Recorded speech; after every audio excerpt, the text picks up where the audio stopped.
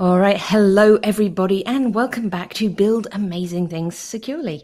I'm Laura Bell Main, and I am really excited today because it's not just a guest, but it's a friend that I have on the show today. And he'll deny this now because that's what you do when you're a friend on the internet. But I'm joined today by Paul McCarty, who is CEO and founder at SecureStack. Hi, Paul. How are you doing? Hey, Laura. How's it going? I am good. So, Paul, the audience don't know you as well as I do. And so instead of butchering your intro, as is traditional, who are you as a human, Paul? Yeah, thanks. My name is Paul McCarty. I'm originally from Detroit, Michigan. I have lived in Australia full time, which is where my company SecureStack is headquartered since 2016. The company is entirely in Australia. My background is I have helped people build application infrastructure at scale for years. Done a lot of compliance work. I'm sorry. And so, yeah, I know, right? Yeah. We'll get into that later. But beyond that, during the 2000s, I took a break from IT and InfoSec and tried to be a professional snowboarder. And I lived in New Zealand for a brief period of time in 2008. And that was fun. That was good times. My wife and I traveled the world snowboarding. But then we started having kids in 2015. And as you know, that changes your life. So we're bunkered down on the Gold Coast in Queensland, Australia. For those of us in the global audience who don't know, that's a terrible, horrible place. It's just full of white sandy beaches and beautiful nature. And it's a horrible place. We feel your suffering, Paul. We have lots of drop bears. Don't troll our audience. That's just mean. Right. Okay. But to the point of it. So, as you know, folks, on this podcast, we're here to talk about the amazing technology that's being built in the world and how we can work security through it to make sure that that technology sticks around a while so that it can do what it does without hurting people, data, or systems. Now, Paul, you've got a bit of a different perspective because you've been around this a long time. You've been, in the compliance space, you've been, a practitioner. So I'm going to take this a little bit differently, and I'm going to ask you for your dream, if you will. What technology do you think the world needs if it's going to really build this amazing future that we want to have? All right. So I have a team of software engineers. We're building a SaaS platform.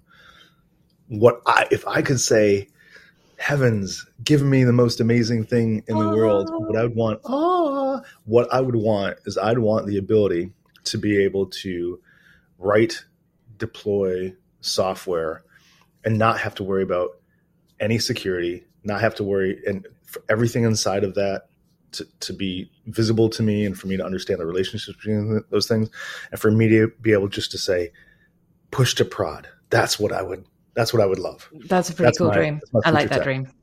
It's not quite an ice cream dream, but it's a pretty cool dream.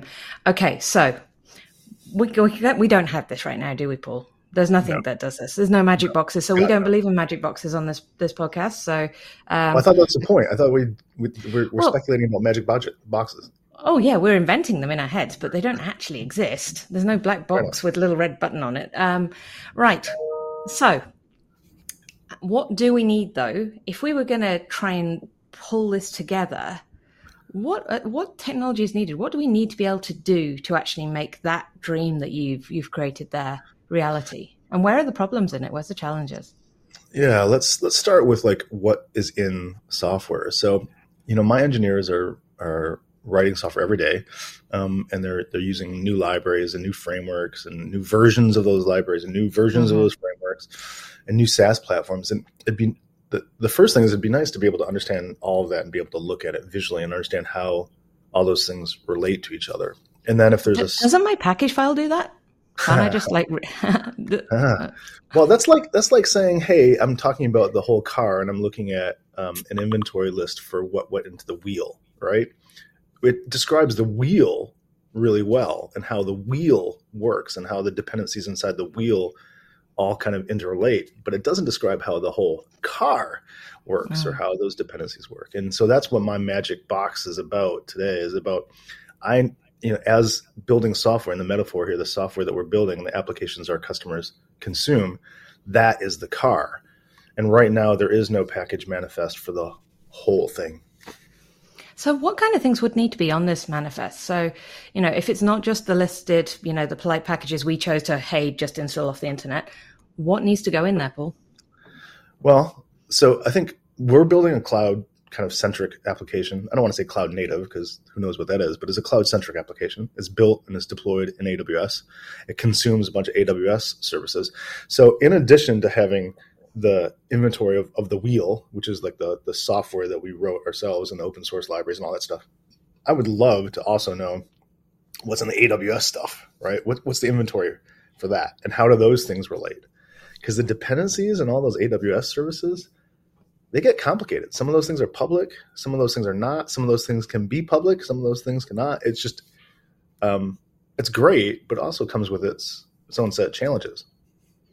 So would this be something that Amazon would have to provide? Yeah, I don't think they'll ever be able to provide that, or any other cloud provider. And the reason I don't think they would be able to provide that is because imagine when you go to Taco Bell and you get like a nobody burrito. Goes to Taco Bell, Paul. No, that's just me. Don't go to Taco Bell. Don't go to Taco Bell. Even the ones in Australia, which are, I hear marginally better than the ones in the U.S. Anyhow, let's just imagine Taco Bell. There's only like 8 ingredients at Taco Bell, right? It's cheese, it's refried beans, it's tortillas, yada, yada, right?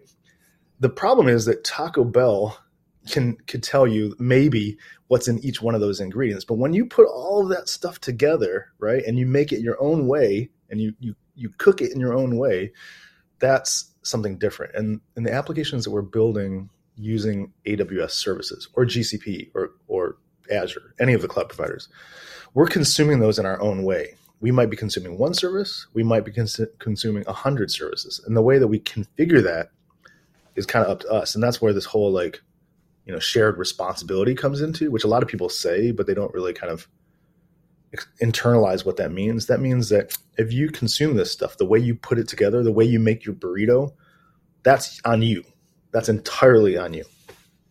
Now, that's really interesting. So what we're doing is we're taking it from the idea that it's just about the components that you've used, your libraries and your frameworks and whatever, but it's also the combinations in which you've applied those and how you've configured those.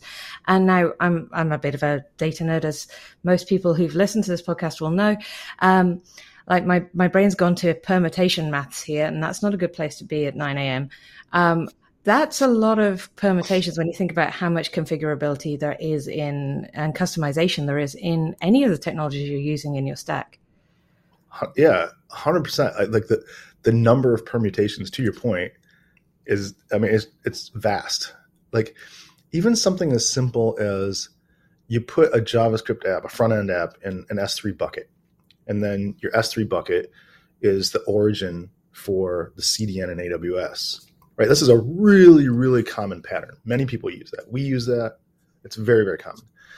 The thing is, a lot of people don't realize the way you share that origin from the S3 bucket to the CloudFront distribution, you're supposed to use something called an origin access ID, which says, hey, this S3 bucket can still be private, but CloudFront can use it in a special internal way. Well, guess what? Nobody does that, right? Oh. And that's just one permutation of a service that has been built that, you can consume it in a way that's secure, but people don't know about that. So they don't. They make a burrito that's got something bad in it, something that's insecure in it. Well, this is sad. It's 9 a.m. and I'm thinking about sad burritos. But let's take the message from this. Yeah. So this magic box is looking increasingly unlikely, right? How do we do this?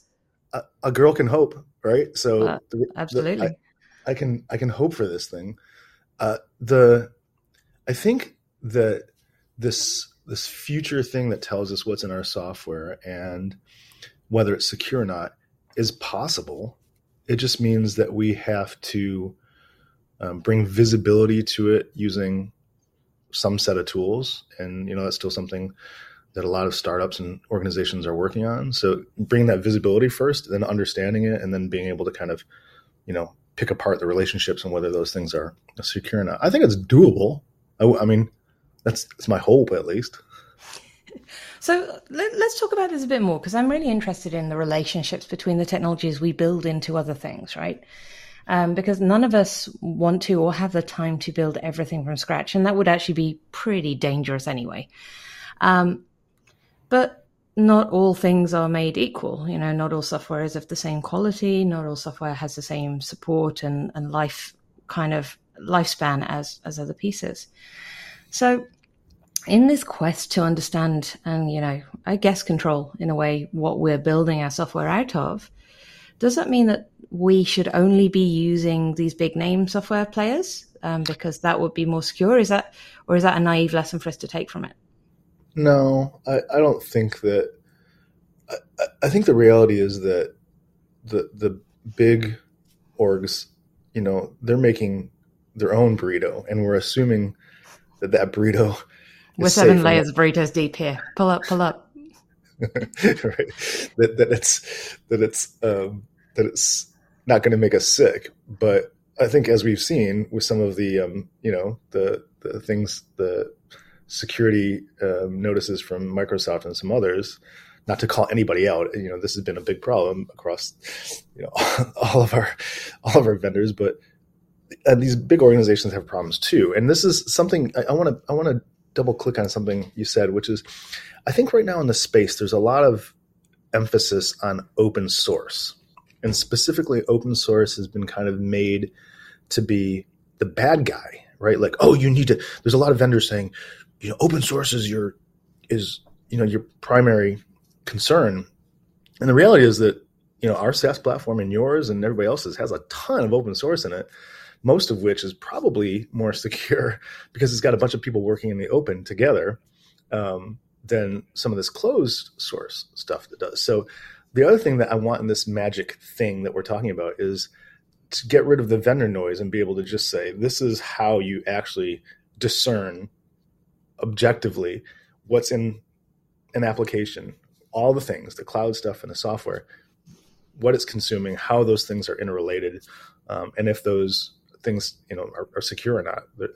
There's it's more than just an open source issue. And I think that there's a pattern, an anti-pattern, if you will, that we as a community do fall into from time to time. Between that closed and open source, you see it when people have an application penetration tested. So you employ somebody, an organization, to come and test it as if a hacker was using it. Now, that's a subject for another episode in and of itself, and we'll talk to some folk about that. But in that area, there's a concept of doing things as a closed test, so you can't see what the code is underneath and you have to test it blind as an attacker would, or an open test where you can read the code and you can really get into, how does this work, and then test from there. And in the old days, there used to be a lot of kind of shade thrown for those folks who did open tests because, that's cheating. Yeah. And so we see the same in the open source community. It's open source. It's just some random people on the internet doing stuff. How do you know they're any good? And so we trust the brands, the marketing teams essentially have done a very good job with software companies telling us, hey, we do a good job. Now, I know that I've written bad code in my life. Paul, I'm sure you've written bad code too. No, never. Just not. No. Paul, code here. Okay, no bad code here. And so if we go with that assumption right now, Laura. Yeah, probably, knowing you. So if we go with the assumption that any code can be bad code, and that doesn't happen because you're a bad person, it just happens, reasons happen, then there's no logical reason to assume that one is better or worse than the other. It's just, we have these bias built into how we think about these things. Now, I want to pull up something that makes what you're asking for actually even more important, because it turns out that the US President Biden put out an executive order. What did his executive order say, Paul? What does he want in the world? Yeah, well, the executive order says a couple things, but the main thing that people are talking about is the need for something called a software bill of materials. And the software bill of materials, it gets back to that package manifest that you and I were talking about 5 or 10 minutes ago. Basically, it's more than a package manifest. It's supposed to be a document that describes all the things, all the software components inside of an application. And the idea there is that, like a tin of soup, or a can of soup for our American audience, you can look on the ingredients list and you can see what's in it. And you say, hey, that thing, I'm allergic to that thing, right? Or that thing's bad, so I'm not going to consume that. The idea with the EO, the executive order, is that software manufacturers, people building applications that sell into the government kind of ecosystem, have to provide that. And that's kind of kicked off a whole series of things that have come after that. So it's definitely kind of it's been an event for our industry, and kicked off a lot of conversations that people hadn't ever had before. I think the thing that surprised me when I started digging into this is I've never been around the manufacturing space much. It's just not been my world. But it turns out the bill of materials have been around for a very long time. You know, the idea that if you sold a machine or a thing to a government organization, you would have to provide the bill of materials. And that was a list of all of the component parts that was made of, and the source of those parts, what they were made from in turn. And so we use that in the physical world to understand manufacturing, to understand risk, to understand the supply chain if things break. There's lots of good reasons for doing that. And so what we're trying to do is adapt control systems from the physical space into our digital space, as we're becoming so reliant on software as the infrastructure of much of our life now. So we've got a government asking for it. We want a magic box that does it. But the magic box doesn't exist right now. So if we were going to get started with this, Paul, how would you approach this if you really wanted to get started understanding what your burrito was made of? I'm not going to continue this analogy. I just can't do it. But if we were looking at what our software was made of, Paul, and we really wanted to build our own little magic box for the day, how could somebody get started with that?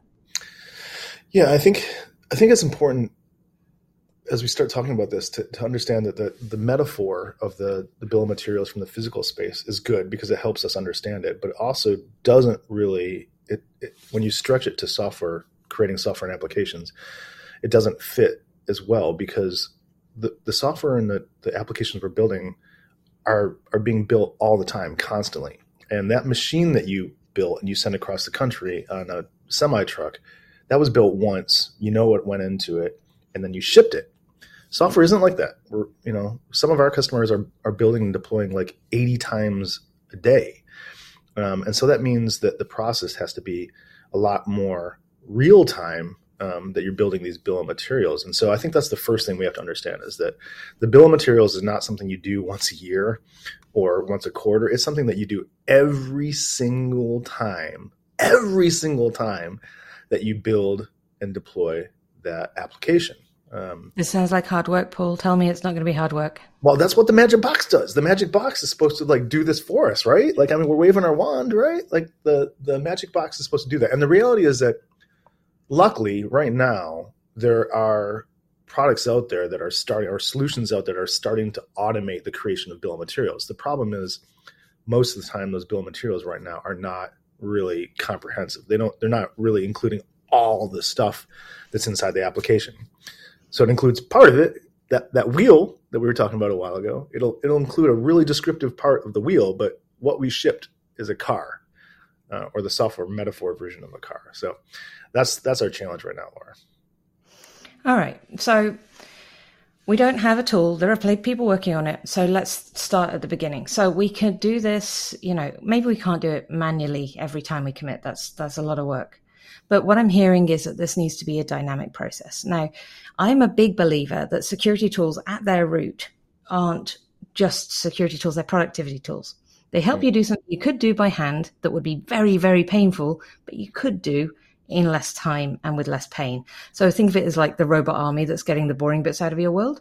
So we would need to then go look at all of our code of what we're using. What other things would we need to be listing off here? So our cloud provider, we talked about that one. Is there anything else? Yeah, customers can sign up in our application, use and onboard themselves, and we use Stripe, right? So, hey, Stripe, that's a pretty important component, right? Like if you're using Braintree or PayPal or any other kind of payment processor, that should probably be in there. If you're pulling data from a third-party API, that should probably be in there. If you're consuming any kind of SaaS product or anything as part of the local requirements for building that platform, like a specific IDE structure or a specific, kind of directory structure, that should be in there. Basically, all the things should be in this magic box that if you were to take any of those things away, the whole thing doesn't work, right? Just like if in a car, there's all kinds of places around the car, you can pull something out and the whole thing doesn't work.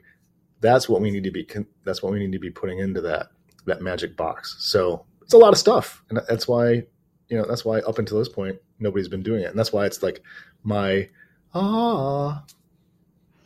Yeah, and I think so. Let's give our audience some practical steps that they can do with this. So this is an important thing. It's an important thing for yourself because, you've got to protect this thing. You're building this amazing technology. You're going to change the world in some way.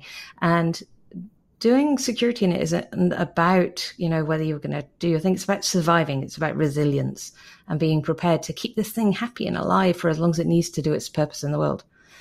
So if you're in the manual school world of this and all you can do is do it once a month, but start writing this stuff down. Start with your package files, build out from there, your integrations, your third-party things, as Paul's been saying here.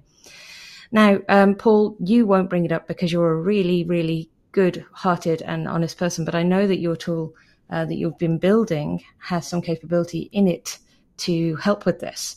So is there something that our audience, if they wanted to experiment with this and see what that could look like, is there a way that they can do that?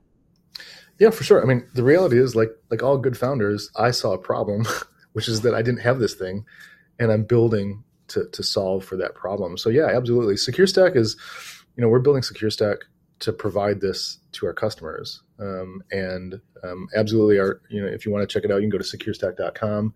We've got some cool interactive demos that you can get to at SecureStack.com/demo. And I'm out there in the open source community kind of advocating for this and helping build out there in the open source community so people can understand that this is something that we can tackle and it is something that gives our customers value. So yeah, 100%. Check it out, SecureStack.com. Yeah, and I'm going to be clear with the audience. I very much avoid vendor pitches on this, and I do call them out when they're there. But what impresses me about Paul and his work is that he cares very deeply about this space, and he has a number of documents that he's published up on GitHub that you can go and dig into. So we'll put some links in the show notes. So if you want to read some of the things that Paul's been putting together, and I think we need to be thinking about how we build software and the number of components that are built into it, because if there's a problem with any one of those parts, then the overall system that we've built is going to have issues. And so the more complex that picture is, the harder it is for us to track that manually. So what do we think the future of this looks like, Paul? Do we think this is a stepping stone to something else, or? Well, I think this part of the world is kind of evolving quickly. We talk about things like software composition, which is that manifest in software supply chain and bill of materials. I think ultimately the value that it provides to me as a business owner that I can give to my customers, just like all of the people that are listening, is that we need to understand what's inside of that application that we're building. So we need awareness, we need visibility, and we need assurance that those things inside of it are secure and are playing nice. So I call that in the magic box application awareness or application composition awareness. Just trying to simplify it. Like, that's really ultimately what we need. We need to know what's in it and is it good for us? Yeah. And I think there's an unspoken thread through this.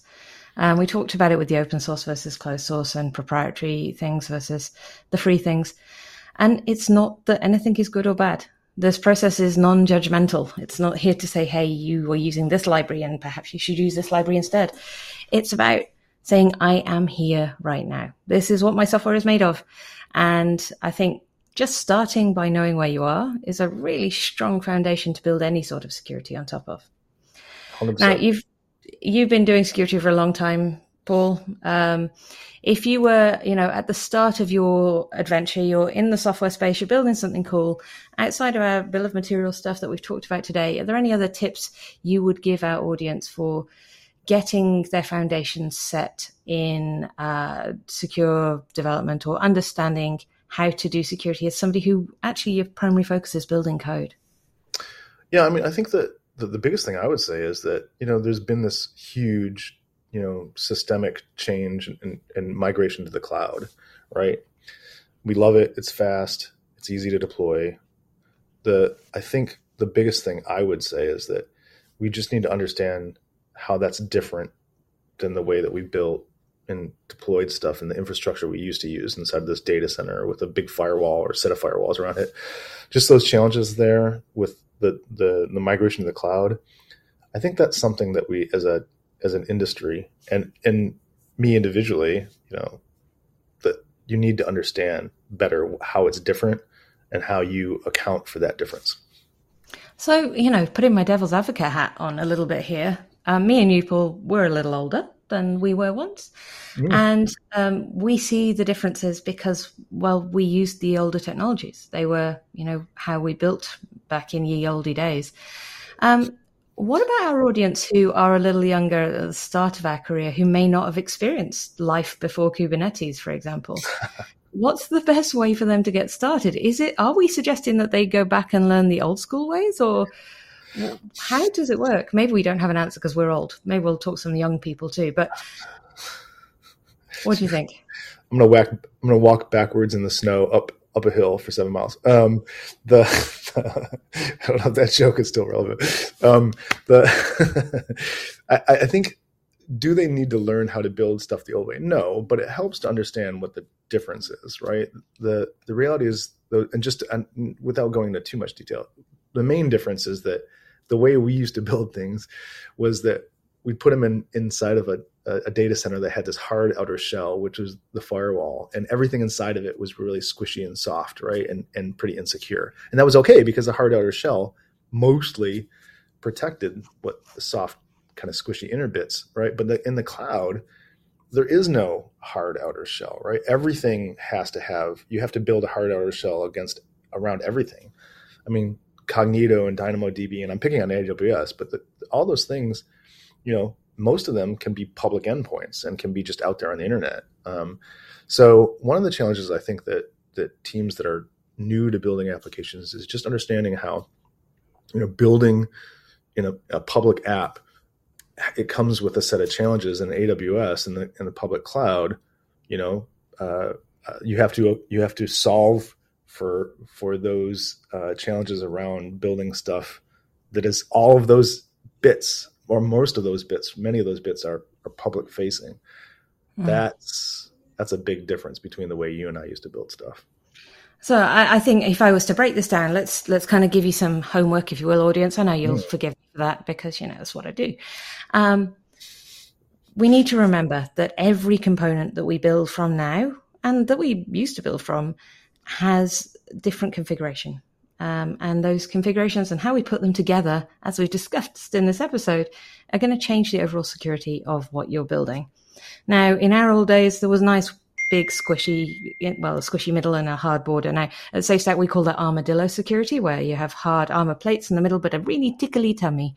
And you have to make sure that nobody gets to the tummy. My analogies are not as strong as burrito stuff. For our modern, more cloud-based applications, you don't just have one. You have many things to protect. So let's start with having no assumptions about how they work by default.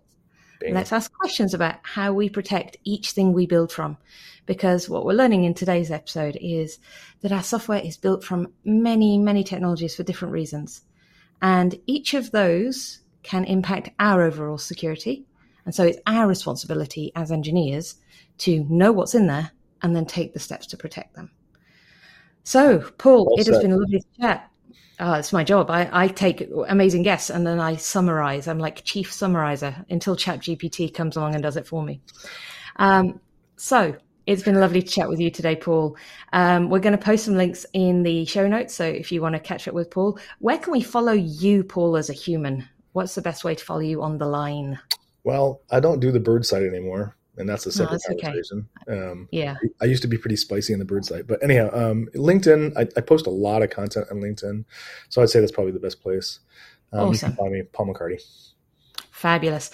Right. Well, that draws our time to a close. Thank you so much for coming on, Paul. It's been a delight to chat, and I'm definitely going to be going to look at what's built into my ugly software now, and see what I can do to make sure every little component is supposed to be there and that I'm doing the best to secure it. Go check your burrito. Oh, shush. Goodbye, folks. See you, buddy.